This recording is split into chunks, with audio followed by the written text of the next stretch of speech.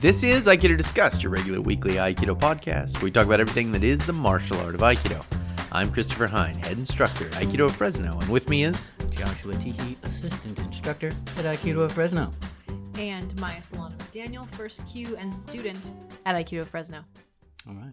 here we are. We're back Yep, it's us. again for another week of Except no wonderful imitations. Aikido conversations.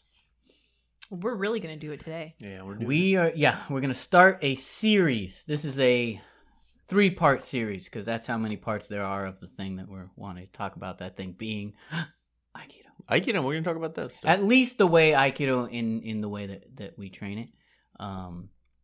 And so in our school, there are essentially 3 sort of segments, 3 parts of training that we look at. And so we're going to break them down and do one a week for the next 3 weeks. How exciting. That is exciting. Maya gets to determine which one we're talking Yeah, about first. neither Josh nor I know right now which one we're talking about. Yeah, so. Taisabaki. Ooh, All right, that was an interesting choice. That was a swerve. That's not what I didn't, it didn't wasn't. see that. Didn't see that coming. But all right, in the I'm ready. pregame, that one didn't come up as either first or last. So I had assumed it was going to be in the middle. But okay, this is what we're All doing. right, yeah. I mean, Taisabaki. you No. shouldn't have let me shoot. Yeah, No, she got no, wild. You know, yeah. the second you said you pick, then she's all, I'm going I to know. fuck with them. No, So- I honestly just thought of the first one that came to No, mind. that's great. So maybe just for the sake of ease for this one, can we kind of set up what the 3 are, how Go- they sort of... Do it. Well, I don't want to do it. This is Oh. Chris's thing. I mean, This is I all guess of our I things. guess I could do it. But what they are and kind of where they sit, like, so Chris for the kids class came up with this really cool thing where he drew a picture of a tree, and then I put it up on the. They can see it actually. oh yeah, Yeah, I put it up on the Patreon. well there you go. So maybe some people have already looked at it, and then they would understand exactly what we're talking about. But we could use Anyways, that, go ahead, sorry. that tree. So there's Aiki, which is obviously is Aiki. I mean, But see, it's funny. I think we're going to hash some stuff out because I think a lot of people call what they call Aiki, we call Taisabaki. true. Okay. So Interesting. then there's Tai Sabaki and Kumiuchi. So I'm not going to ruin any future episodes by explaining what the other 2 are, but Tai Sabaki, let's start there. So in the tree picture, was it Taisabaki was the roots, Tai Taisabaki is the roots. Yeah. Yes. Yeah. and then The trunk is Kumiuchi, and then Okay. the canopy is Aiki. okay, so maybe this is good order for us to do it, and then start from Yeah, the roots. makes sense. Oh and go from there. yeah. Makes good sense. Oh yeah. Okay. I really think different Aikido styles really focus on those different pieces, and I think they run with them. You know. Right. Yeah. Well, and it's interesting to me. I wonder, looking at other schools. I mean, do other schools look like have the?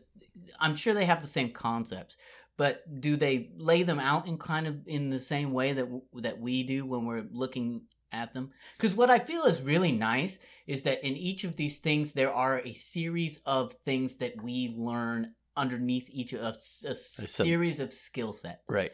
And so it's nice because you know exactly what the skill set you're learning, you know what that's going to be used for. Right. Does that make sense? Right. So there's no vagueness about it. You know, if I'm learning to roll, for example, that's gonna be Taisabaki. Right. You know, that's Right. how I am using my body to deal with force. Right. I almost kind of wonder if we should maybe just do an episode talking about them. I think did we do one talking about them? I don't know. But just talking about them before we get into them. But I think we can hit it all right Yeah. now. You know. Yeah. Yeah. So Taisabaki literally just translates as body organizing. That's probably a kind of bad translation, but I don't know of a better translation. How we move. Yeah. Well, okay. How we move is 1/3 of it. But yeah, it's how we organize our body to do the work we want to do, whatever that work is. And 1/3 is how we move, and that's Ashisabaki. So that means foot organizing, right? And meaning how you organize your feet to do something. So movement, essentially. Although it could be standing still too. And then we have Kokyu-ryoku, which is like how we make force, and it means like to make intelligent or clever force, to properly make force, I guess would be a good translation. And then we have ukemi, which is how to receive force. So basically the three things that fall into taisabaki are how we move, how we make force, and how we take force. And so in our school, this is sort of the base work, the groundwork. That's what your first test from on. Everything else builds up for. So, Yep. And it makes sense. If you're looking at like the kids' classes, for example, spend a whole lot of time on these things, which I think they should. And I think normal Aikido classes, should also spend a considerable amount of time at the beginning doing this, because once you have this, all of the other stuff will fall into place. If you don't have this, and I remember when I was learning, everything gets thrown in, right? Uh-huh. So I'm learning all of the stuff that you're just talking about, with the exception of like, ukemi maybe, rolls and that kind of stuff. But everything else I'm learning from the forms. Right, Like I'm having to right, pull all this right, stuff out right. of the forms. How do I do a Sugiyashi step, an Ayumiyashi step, a Tenkan? How am I taking good ukemi, like, and that's all from the forms. I'm getting from the forms. Right. I think that's pretty common in Aikido schools, that the forms teach you all the other stuff. And for us, at least, we have actually pulled all that stuff out, and there are actual, practices that we do, just footwork, just specifically footwork practices, specifically, ukemi practices, and those kinds of things. Yeah, I guess it's kind of the ABC 1, 2, 3 stuff of Aikido. That's kind of why I said like how we move. I mean that in the most general sense of like, right. Just if you look at people on the Aikido mat, whatever they're doing, they're doing taisabaki stuff, rolling, standing, moving with somebody. Like it's all how we move. Yeah, use your body. Right. So yeah, and how to move correctly as well is part of that. Yeah. So it's not just how here's a footwork pattern, triangle step, or whatever, tenkan. Okay, but there's also a quality about that tenkan that we have to understand, right? Which is haragi, keeping our center together, and all those things. Right. And so those are all things that we kind of get from in this sort of these practices. And again, I like the fact that we get them sort of separately that we can get them separately and then can plug them back into the forms. Yeah. Because I think it makes it so much easier than trying to explain to someone as they're doing a form, like, hey, you got to keep your hand and your body connected. Right. I mean, when you learn this way, like, so haragi, the ability basically to keep your hands in front of your center, there's a little more to it than that, but that's a basic core idea. And understanding that concept at 9th Kyu, which is where we started the students, from then on out, if they're missing that, I can say haragi, and they go, oh. Right. And then, they know exactly, it's across the board. Right. They know exactly what I'm saying the problem is. Instead of me having to say, you need to keep your hands in front of your center. Oh, in this form too. Oh, in this too. And it's like, no, it's just the way you move. It's just everything. Yeah. Yeah, I think that's the real benefit of pulling it all out and putting that into the, like, day 1, 9th Kyu type stuff, is that you have words to reference things. Because I feel like that's what's difficult about a lot of Aikido approaches, is it's just like there's not many words, or the words aren't agreed upon, or they're in English, or they're like, like a long sentence, like keep your hands in front of your center. Like that's a long thing to say. So just having a thing that you can refer to, everybody's on the same page about it. Or a lot of times it's stuff that they put into other places, so like ukemi, or even like, the way that we make power, that's put into like the warm-ups. And maybe not even really expressed as like, what are we doing here? There's that, nice little cool wave motion, flowy thing that everyone does, right? Yeah. That's a thing that you're learning, in how to make power. But you may never get that. Right. I mean, you may get that because maybe you're more intelligent than I was, or whatever. But you might not ever get that until someone sits down and goes like, hey, here we're using our body like a wave. Okay, well, why are we doing that? Well, because that's how you make intelligent power. Right. I don't think it's just you, because I feel like in most Aikido, like a lot of Aikido schools do the waving the arms side to side. And that's what you think it is. It's like, oh, I'm just swinging my arms back and forth. Just chilling and out. like, when you're only visually copying your sensei, like, oh, he's doing that, so I'm going to do it. And there's no conversation, which if it's a beginning of class warm-up, it's often just follow me, do what I do. Then there's no explanation whatsoever as to why we're swinging our arms like that, or that it's not just swinging your arms, Right. it's moving your power throughout your body, Right, and your right. arms are swinging as a result. And so then you lose out on that lesson. And I if you think- don't translate it to the rest of your stuff. And I think some people probably have a vague idea that that's what that we're learning. This is the way that we need to use our body, but making the connection, like you're saying, to the larger lesson of it. That it's like, not just here. Like this is the thing that we're now going to put into everything that we do. Right, right. I mean, and even, concepts that are like, and I was kind of talking about doing an episode on getting stuff. And I think this is one of those things where it's like, when you really start to analyze things, you're like, why do I want to move like a wave? Like, what is moving like a wave? And then why is that better? And I've spent some classes before with the blackboard being like, well, here's what waves do. And here's why it's a good thing to do, Yeah. Well, and I think when you, like, if you leave people to their own devices, then they might come up with some weird conclusions. So if you have, like... That never happens. Right. People are very smart. But, like, so with the wave power thing, right? If you only show them that, or you only give them, like, a brief discussion of that thing, but you don't talk about, like, Hatagi in tandem with that, then, like, you have an Aikido that, like, people's arms kind of are all the way outside their core and doing all akimbo, kinds of wild shit. And, like, there are definitely whole Aikido styles that really look like that. Yeah. And it's just not very martially or physically sound. It's beautiful, but... I think actually the thing you're pointing out is a really interesting thing to talk about. The concept of Hatagi and the concept of Namiryoku, wave power, is because wave power can break the rule of Hatagi. Because of what it's doing. And there are situations where you do want to break the rule of Hatagi. Yeah. And so why is Hatagi different, and what's good about Hatagi versus Namiryoku, right? And like Hatagi in lots of ways, in the way most people, actually belongs to Ukemi, like still in Taisabaki, but belongs to Ukemi, because the reason you're doing it that way is so that when force goes into you, you're at your strongest. When your hands are in front of your center, you're at your strongest.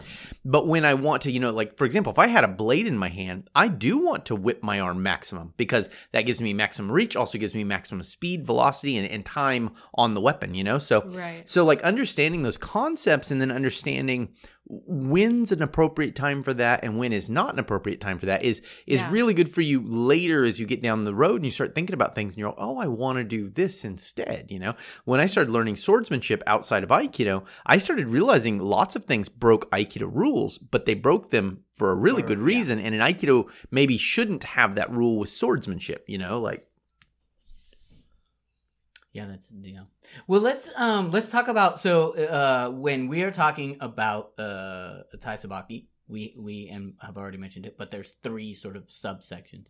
So maybe we just can go through each subsection, talk about it and what it is and why it's important and how we train it. Yeah. I don't know which one to start with. Which one should we start with, Maya? Which one do you think is the most, like, foundational? I just thought about that, and I realized that it depends on what angle you're coming from. So if you were an Aikikai student, I would say that probably Ashisabaki is very prominent.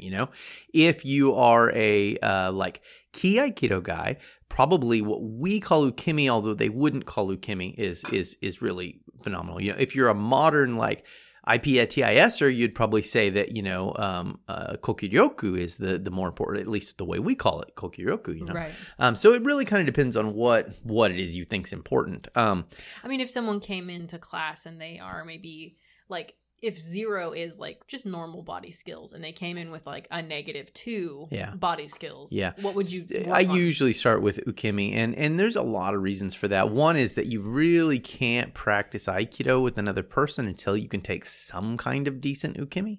Right. And Ukemi will do a lot to organize your body, and as you build Ukemi skill, you'll get a lot of confidence, and that confidence will help you do other things.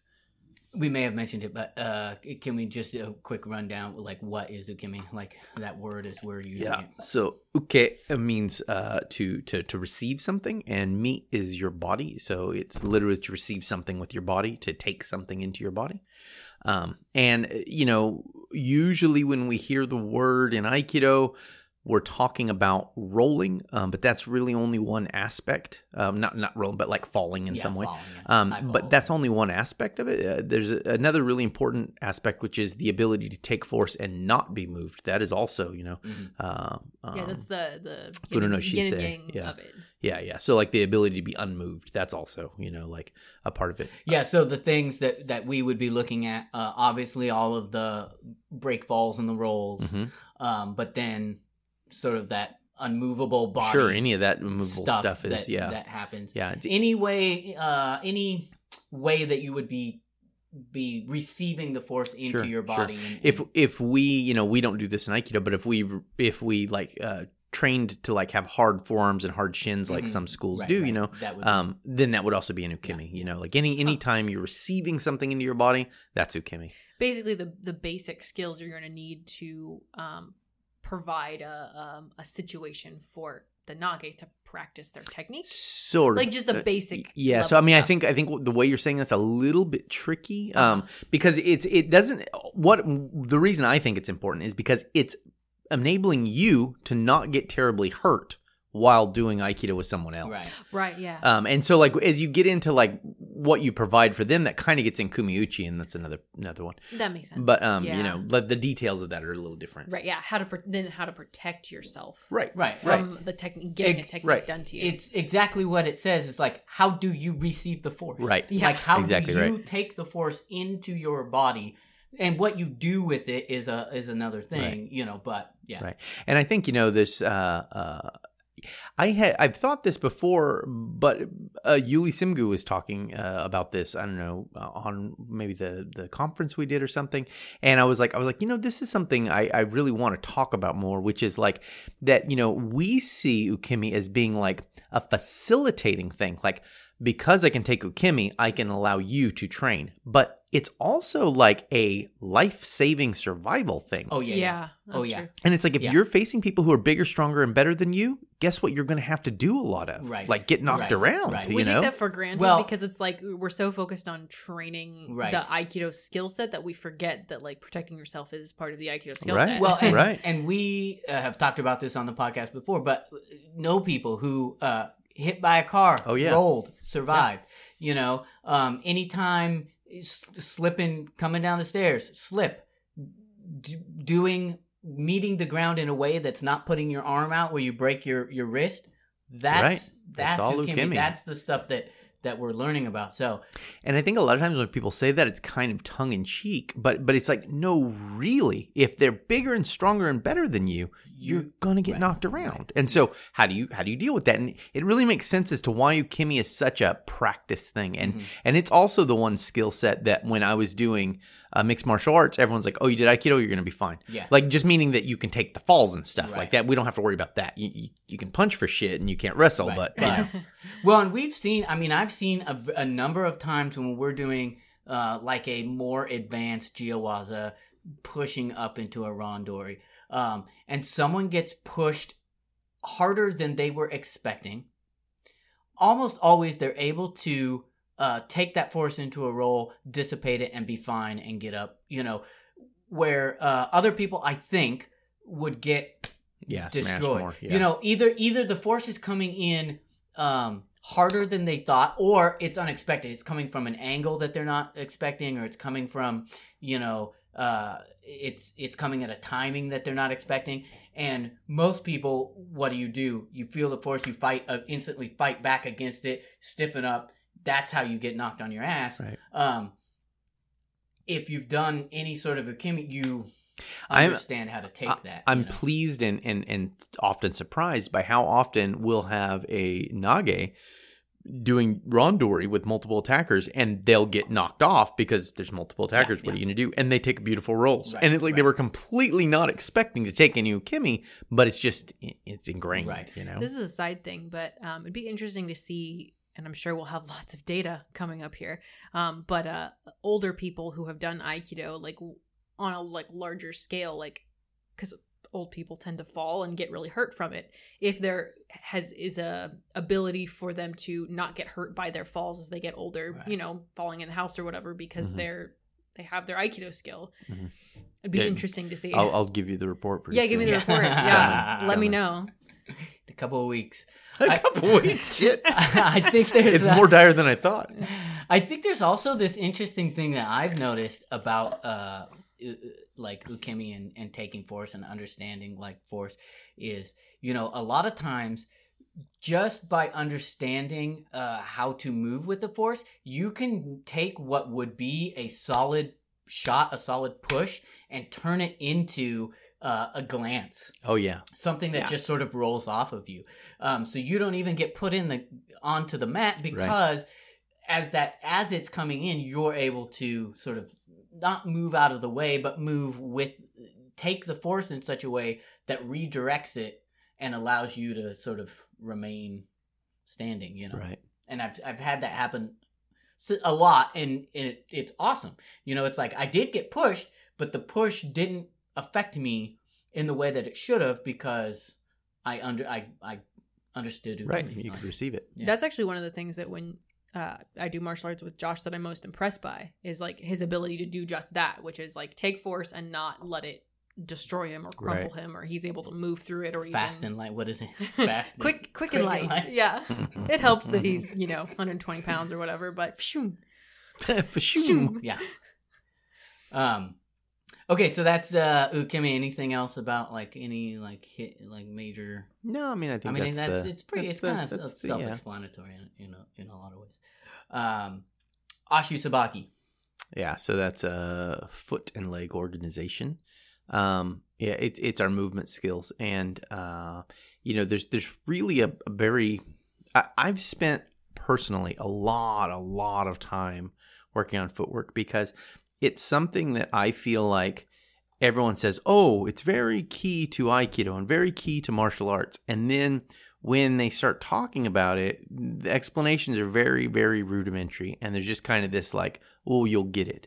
But there's a lot to think about when you move, and I've spent time studying running gaits and studying different kinds of sport movement and why you would prefer one kind of movement over another. And so any of that stuff falls into Ashi Sabaki, and that starts from Hanmi, which is the way we stand. Actually, Roppu no Kamae is really a better thing to call it, and we can get into that if you want. And then like how we begin to work Hanmi from that, and then how we move forward on the right foot or on the forward foot, on the back foot, how we turn, how we combination step, and then where our weight is sitting and how we land, and all that is included in that. It's interesting, and I think you're right. Like, everyone talks about how footwork is important, and I don't know if a lot of people really spend quality time honing footwork because it's in one sense it's boring, if you're not really focused on it, because it's like, I know how to. There's a sliding step and a passing step, essentially, Right. and then there's my tenkan, Arimi tenkan, iri, the things that people know.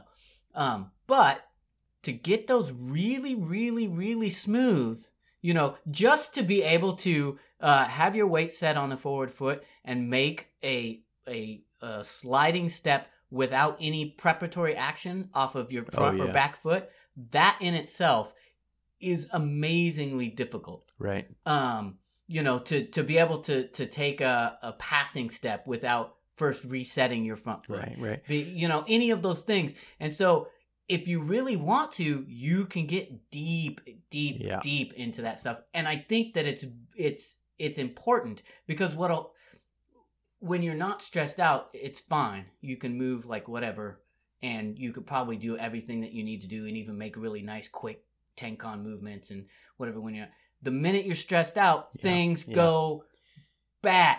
And if you don't have that trained in, you will make weird, stupid things. I don't know how many of our listeners have experienced this. I had experienced this several times and wanted to know what the hell was going on, which really caused a lot of my interest in studying this was, if you've ever been freaked out and had to move fast and felt like you were stuck in quicksand, like you can't move your feet fast enough to go where you want. And why is that? And it's because what Josh is basically talking about right now, which is preparatory action, which means we prep the foot that's already loaded, and that's a waste of time. And so what really happens a lot of times when you get freaked out is you start prepping a foot that doesn't need to be prepped, and like a little extra stutter step. Yeah, it's a little stutter step or a weird toe movement, like all sorts of weird stuff, Yeah, and what you should be studying in Aikido is how to stand in a way in Roppo no Kamae that allows you to immediately move off of the forward foot, back foot, and turn without any other action, without any kind of little toe movement or anything else. And if you really spend time working on that, you will find that a super challenging practice. Yeah. Essentially streamlining all of your that's what you want, it as movements. efficient as humanly possible. Yeah. We do a thing that's where the instructor will have a set of sticks that they'll click together, and one click will be a forward, like a sliding step, 2 clicks will be a passing step, and then as that's happening they'll they'll say tenkan, Urimi tenkan, and being able to do that.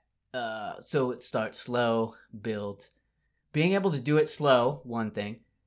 I don't think there's anyone, even people, I've been doing it a long time, at a certain point, it's almost impossible to do correctly and well. Right. Once it gets going fast enough, and like you're having that mind-body connection, and then also keeping yourself in the right position and everything. I mean, it's just really, really, really difficult. Right. That's a really fun practice, It especially if you're wanting to work on being in a flow state with stuff. Isn't it like the most so it's the easiest thing physically, right? You're doing 4 or 5 different things, but it's mind taxing. Like it is so taxing of the mind.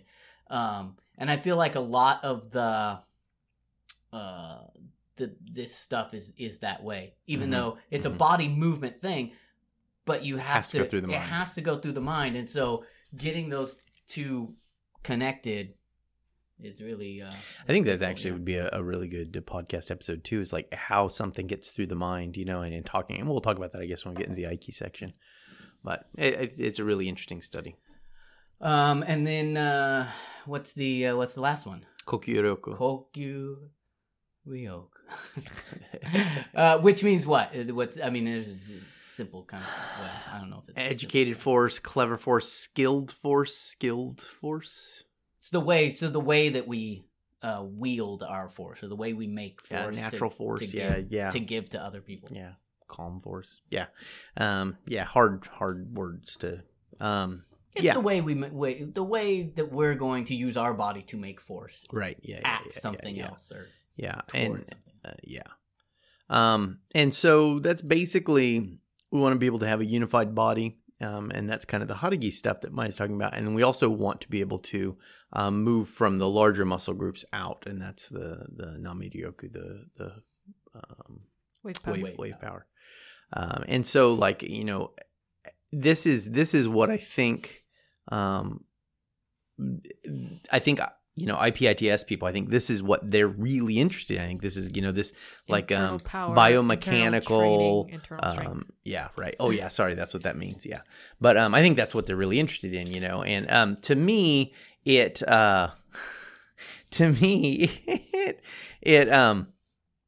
really, I like everyone else, I remember at one point thinking, maybe that power's limitless or something, Yeah. And so you could have a Spider-Man or something, right? Ultimate power. Yeah. And it took me maybe it is a lot of time working through that stuff and kind of breaking it down and understanding what it was. And through that, you learn the most efficient way to make force, but you also can quickly see the limitations of that force, and so it's the study of that. It only is as powerful as you are powerful. Right. Yes. Right. Right. And there's a definite huge limitations to that. Yeah. Right.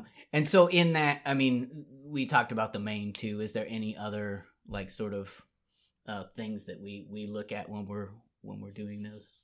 Because I think it's just those really kind of those main, Hatagi and how to really work on that, and then the wave power stuff. Yeah.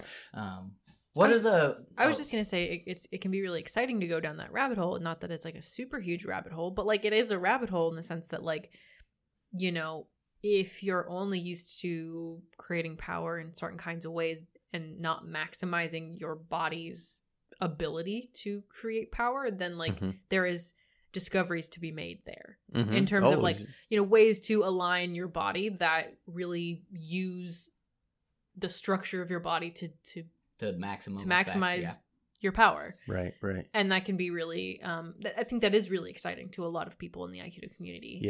And the thing I think that's really tricky about it is, if you meet someone who's good at doing that stuff, you think they have more power than they really have because your system's only what your system is, so you make that out to be a lot of times more than it really is, and I think the important thing to understand about that is, we only have one way to make power, and that's muscular force, right? So like muscles contracting are the only way you can make movement. If you had zero muscles, you would just lay as a blob on the ground. You couldn't breathe. Your life wouldn't be very long. Your eyes couldn't move. You couldn't do anything. Can't swallow, nothing, because muscular contraction is it. And muscles only contract, like they don't expand, so it's a really, really limited system. And then that gets augmented by two other things that when done with some ukemi stuff really become interesting, because we can also store force in our elastic tissue. So our ligaments and our muscular tissue, we can store force in there, kind of like if you pull a bow back, you're storing force in that, like a spring. Tension. Yeah. And then also every time you get up in the morning, you store force. You don't realize it, but gravity's pulling you down all day. And so if you suddenly release that gravity, there's more stored force. So muscular force is the only way you make force. So the biggest, strongest muscles, that is the strongest person. But then there's two major ways they can store force that's kind of tricky. The stored force, understand, is never greater than the actual force. You can never store more force in your body than you can make. Sure. Because if you could, then you couldn't set the force. So like, if you had a really powerful bow that you couldn't pull back, you could never store force in the bow. Never pull it back. Right. Got it. That makes sense. Right. And gravity's the same way, like there's no extra special way to use gravity. You just get how much you have. So if you weigh 200 pounds, you get that much, right? Like that's just the way it is. But when we augment that stuff with ukemi things, right, which is like how I can align myself in a way to you that makes you weaker, I can seem doubly strong. Right.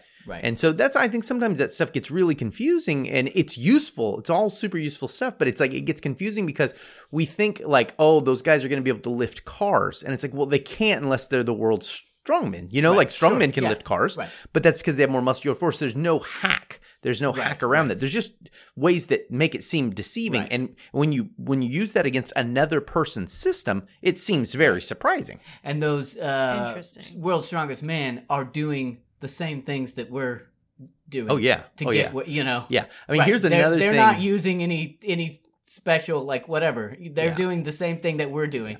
Here's another thing, that I think is, upsetting to a lot of people who study Aikido or any kind of martial art.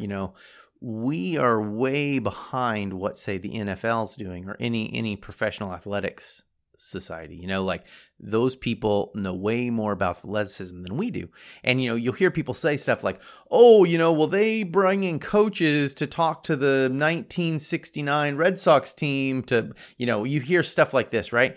And it's like, yeah, they did that because they want to try everything and they found out it didn't work. And so that's why that guy didn't get hired the next year, because there wasn't anything special they were doing, like in martial arts, we think we have the corner on some kind of magical market. We don't. And we don't. Martial artists are really bad athletes, so like Ooh, that's a hard pill for people to swallow. Even when you start to look at like MMA and we're getting some pretty good athletes out there, those guys are nothing compared to the guys who are making, multi-million-dollar contracts. Like those guys are super athletes, and the money getting put into those guys is way greater. And the money equals. When you say better athletes, you're not saying raw muscular force or like, the raw talent, that stuff. You're talking about the skills, the study, the like athleticism, the learned right part. Yeah, this is a hard thing to talk about, but like athleticism is it's an intelligence. Right. It's like an area of study, right but yeah, so yeah, like all of that stuff, like the people, so these all feed each other, right? So like the money feeds the attraction of the most athletic people.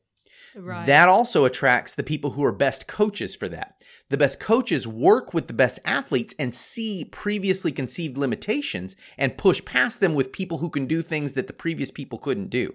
And so these are all feeding each other, like always feeding each other. But athleticism is an intelligence. It's like, so I think a lot of people who don't understand anything, they've been with like some high school football players and they think that like the strongest guy is the best. And so then when they hear about something like martial arts, they say, oh, this is refined stuff.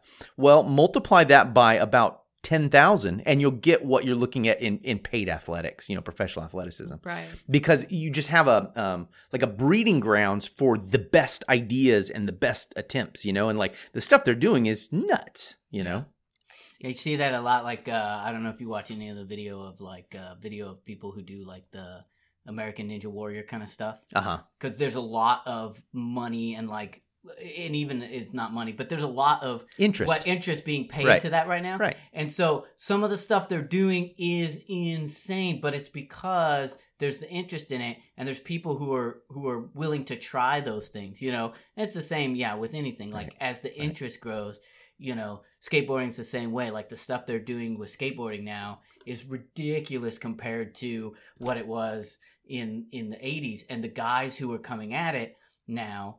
The professionals, they're athletes. Like they are legitimate athletes, not just due to skateboard and like whatever. And they're getting, they're in the gym doing, weights and whatever else they need to, along with out on the streets and that kind of stuff. So yeah, I think so it's like I think people think that like the potential is going like. With each generation of people like get better at football or whatever, they think that they have higher potential than the people of the last generation, and the potential is the same, but it's reaching that potential that has gotten easier and better. That's exactly right. And a lot of that just comes from people having the money to dedicate their entire life to nothing but that pursuit. If you look at like the early Olympics, it's like most of those people had a serious job where they worked 12 hours a day, and they somehow were such a badass that they also could get in some training and then, afford somehow to fly to freaking wherever they went and do stuff, And so like nowadays it's like much easier because, and most athletes, and I guess I'm just saying a lot of not politically correct things right now, but like, most of these super athletes, they come from families who could afford to start putting them into athletic education very, very early on. And so and we got past the topic. Well, no, but when you bring it back to the topic, when we're talking about, making power, we also have to say that in Aikido, that what we're talking about, doesn't exist. Like no one's spending their time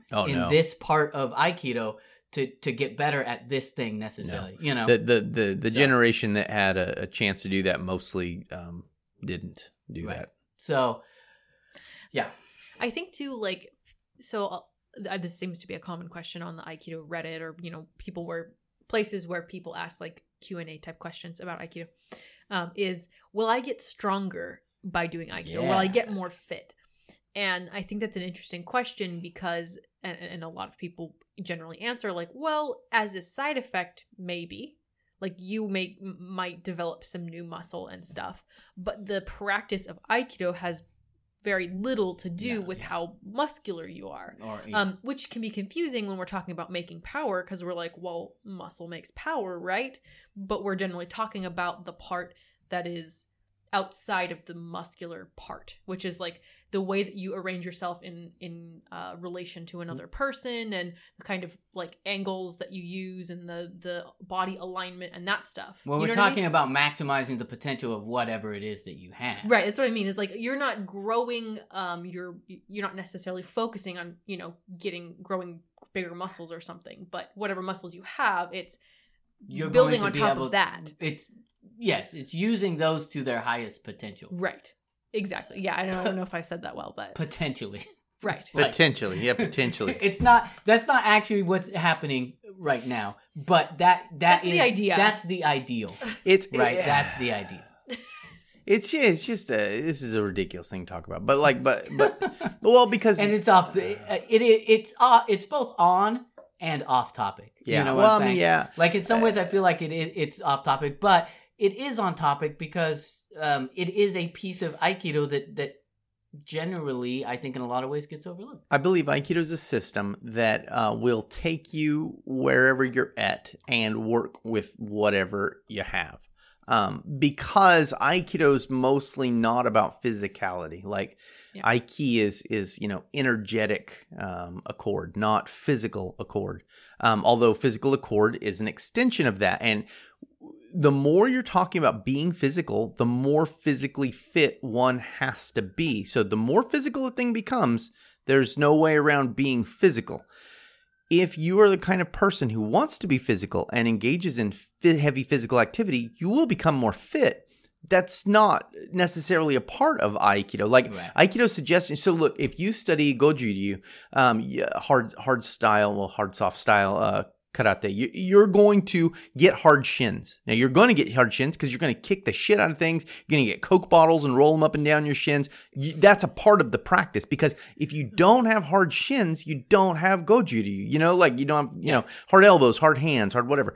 Aikido, you don't have to have physical anything, right? Like, because the idea is not for it to be physical. Now, what I'm not saying that's a magic trick where someone physically is going to get a hold of you and you're going to levitate away. What I'm saying is you're trying to solve things in a non-physical way. But if it gets physical, you have to be physical. If you want to be physical, you have to practice physical endeavor. You can do some of that through Aikido for sure. Like, the more you do randori, the more you'll get more physically fit. But that's not a prerequisite or something you're guaranteed to get from It's Aikido. weird. It's a tricky little wicket here because in one respect, I want to say, like, of course you have to be, like, you need to be physical to do Aikido because it is a movement art. I mean, it just is. But it's also not. So, like, I want to say that, but at the same time, I know that, like, but that's not, it's also not true, I mean, yeah, I think Does that make sense? To me, it's like, if you look at O-sensei and the way he solved problems later in life, he was no longer solving them physically because he was old. Yeah. Now, he still prized being athletic, and he's a guy who was athletic his entire life, and he was a guy who at 70 could still hop down on one knee and jump up and spin around. I mean, we can see videos of it. He was an athletic dude. But nonetheless, he knows that he is physically no match for a young person, so he no longer solved problems that way. Right. And in such, training for those things would not be happening in Tai Sabaki. Right. Like, so when we're talking about that, you got to kind of pull out for a second here. So, there's 3 areas of training. There is one area that trains, that is the actual training methodologies, and that's Renshu. And Renshu just means to train something, right? To repeatedly train something. So Renshu is like how we get good at those things, right? So that could be through katas or drills or whatever, right? Inside of Renshu is Junon Taiso, which is physical conditioning. Yeah. Now that is not a core of Aikido, right? So I mean, there's no unified system of that through Aikido, right? Different teachers teach different things. Some have 0 just about, right? Some have a fair amount. I mean, like if you train with me, you get a fair amount of that, right? So, but I also am thinking that, like, if we're looking at our 3 parts, Tai Sabaki isn't necessarily going to be teaching you problem the ideas of problem solving those things non-physically. Do you know what I'm saying? Right. It's giving you the basics of how to. It is the what is it? The roots of the tree, not the. Right. It's not the. It's not the trunk or the. So like canopy. I don't know if this will help or not, but say I showed you how to curl a weight. You are now not strong. Right. But you do know how to curl a weight. And you Right. know that if you do Renshu with that, if you repeatedly do that, you will get strong. Right. And so like any activity, right, I show you how to do Sugyashi. If you do it repeatedly, you will get faster and better. And you will get faster and better because of efficiency, but also because your legs will get stronger and your neurons will fire quicker. And, it's a tricky, like when we're talking about this, so this is important to understand that like knowing something is not having something, right? It's just, Right. and so like that's why I'm talking about Renshu is because then there's the process of actually putting it training. in you, right? Right. Yeah, you can understand Hatagi all you want, Right. but Right. until you can't do Hatagi until you do it Right. a whole bunch. Right. And I think that is a good point, and maybe something that needs to also be, is a good point to make. It's like we have our 3 sections, and with in each of those, there is the work to be done. Yes. It is not the work in itself. Yes. So Yes. And to me, any physicality you get from Aikido is going to be a byproduct. What is it going to be skewed towards? Well, and what I mean by that is like, if you said, hey, if you do track, will you get fit? And most people would say yes. But the kind of track you do depends on the kind of fit you'll get. Right. So if you throw shot put, You're you could be a big, fat, slow dude, but strong as F, like. and that's different than right. if you're a distance runner. Exactly that's right. Or a different than sprinter you're a or high a jumper. yeah. Different- Right. Yeah. Right. And so that, like how, a better question would be, in what ways could Aikido make you more fit and will make you a better mover? Like that Right. is true. It will make you more agile and it will make you quicker in short bursts, But that's if you train that. Yeah. Right. All right. Well, what else? Is there anything else about the this little piece of the puzzle? And then in the upcoming weeks, we'll start putting in the other 2. I don't know. I was just gonna add. I feel like we've talked about this before, but okay. just that like,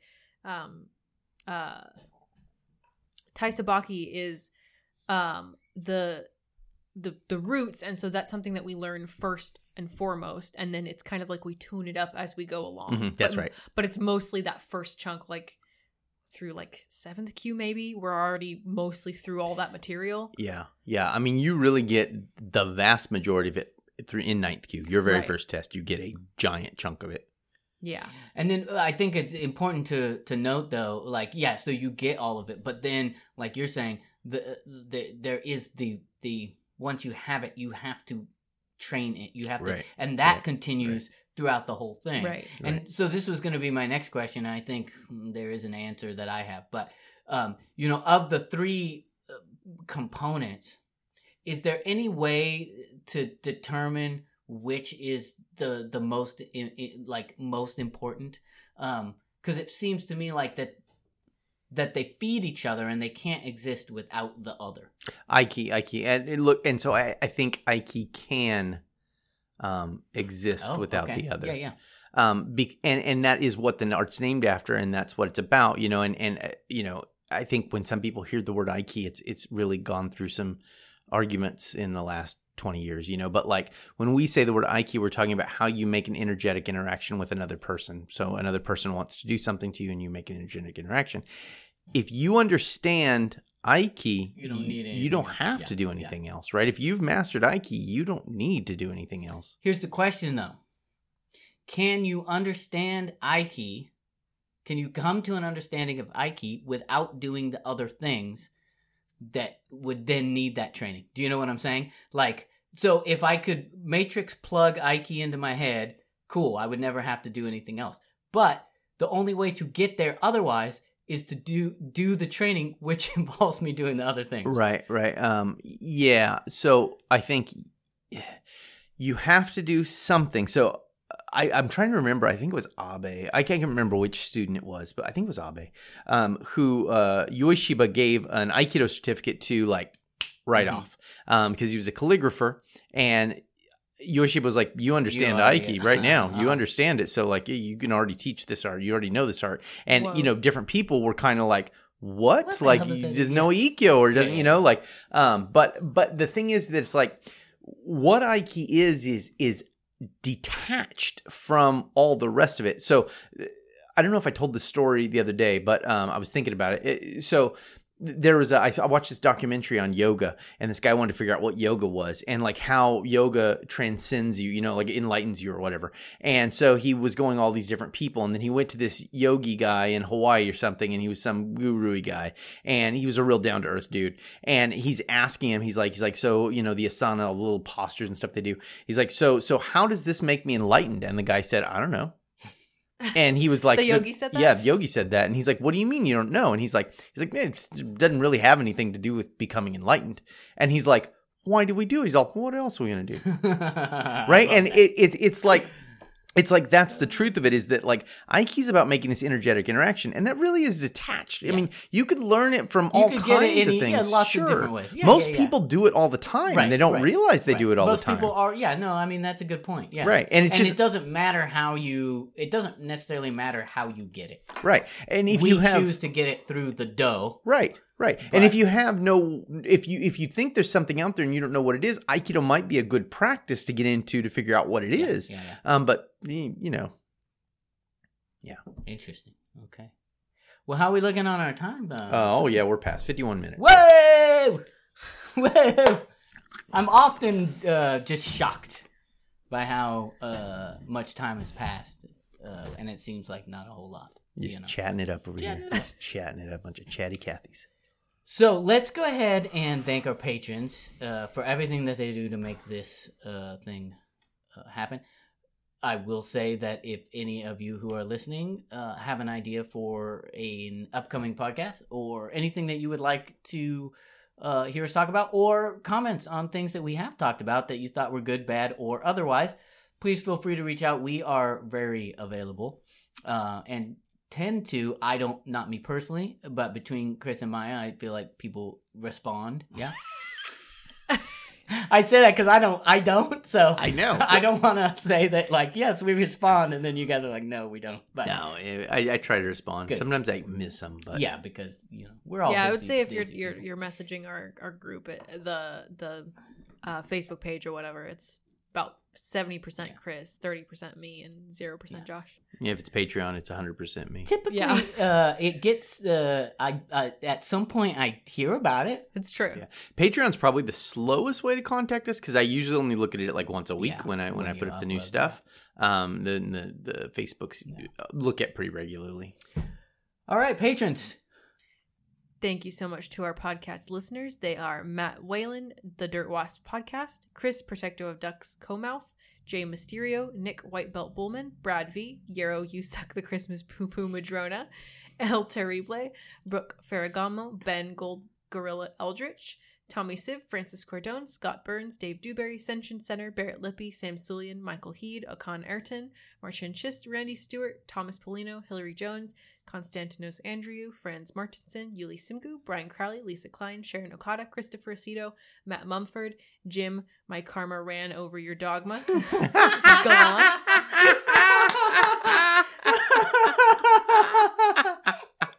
oh, that's wonderful.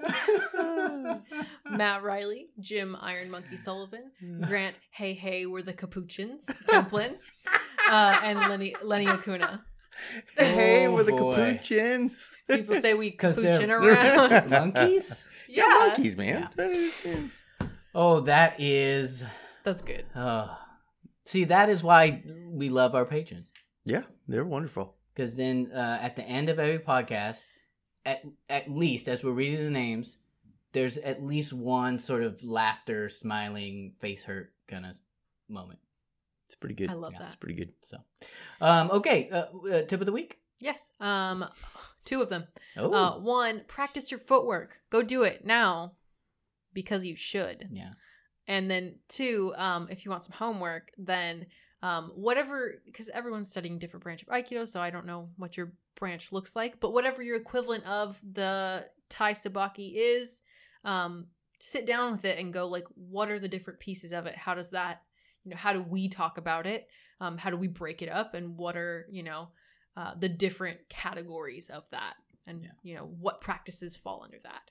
I'm curious a lot of times because, like I've gone through all of the not all of the English language commonly available for students' books, and I'm often surprised when I look through like how thorough their breakdowns are versus like what seems to be regularly taught in the schools that I've seen. You know what I'm saying? So that, it seems like even from there, things got kind of mishmash. And I know this from myself that like it's hard because a lot of times you're like, okay, people need this thing, and then it's hard to teach that all the time, and so it's like, well, we don't really teach that much, and this last breakdown I did of it, I really tried to make it, what do I teach and what order does that need to be in, It's more streamlined. Yeah, but it's still hard, to get all the little individual pieces in. But I mean, I'm often interested, like how much.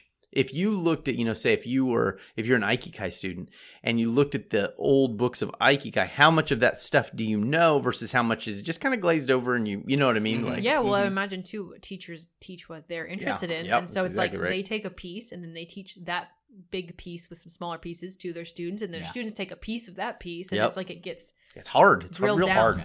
Yeah. Those were good tips, and I agree. Thank you. I was going to say if people are like me, they will have no trouble working on the footwork things, because I'm just always like finding myself doing Tenkan or just randomly throughout my day, like just here's Narimi, like whatever. So that's how you get the good footwork, folks. That's true. That's from Josh. #Thin and Light Teehee. All right, that's it then. Yeah. Yeah. Let's until next week. All right, till next week.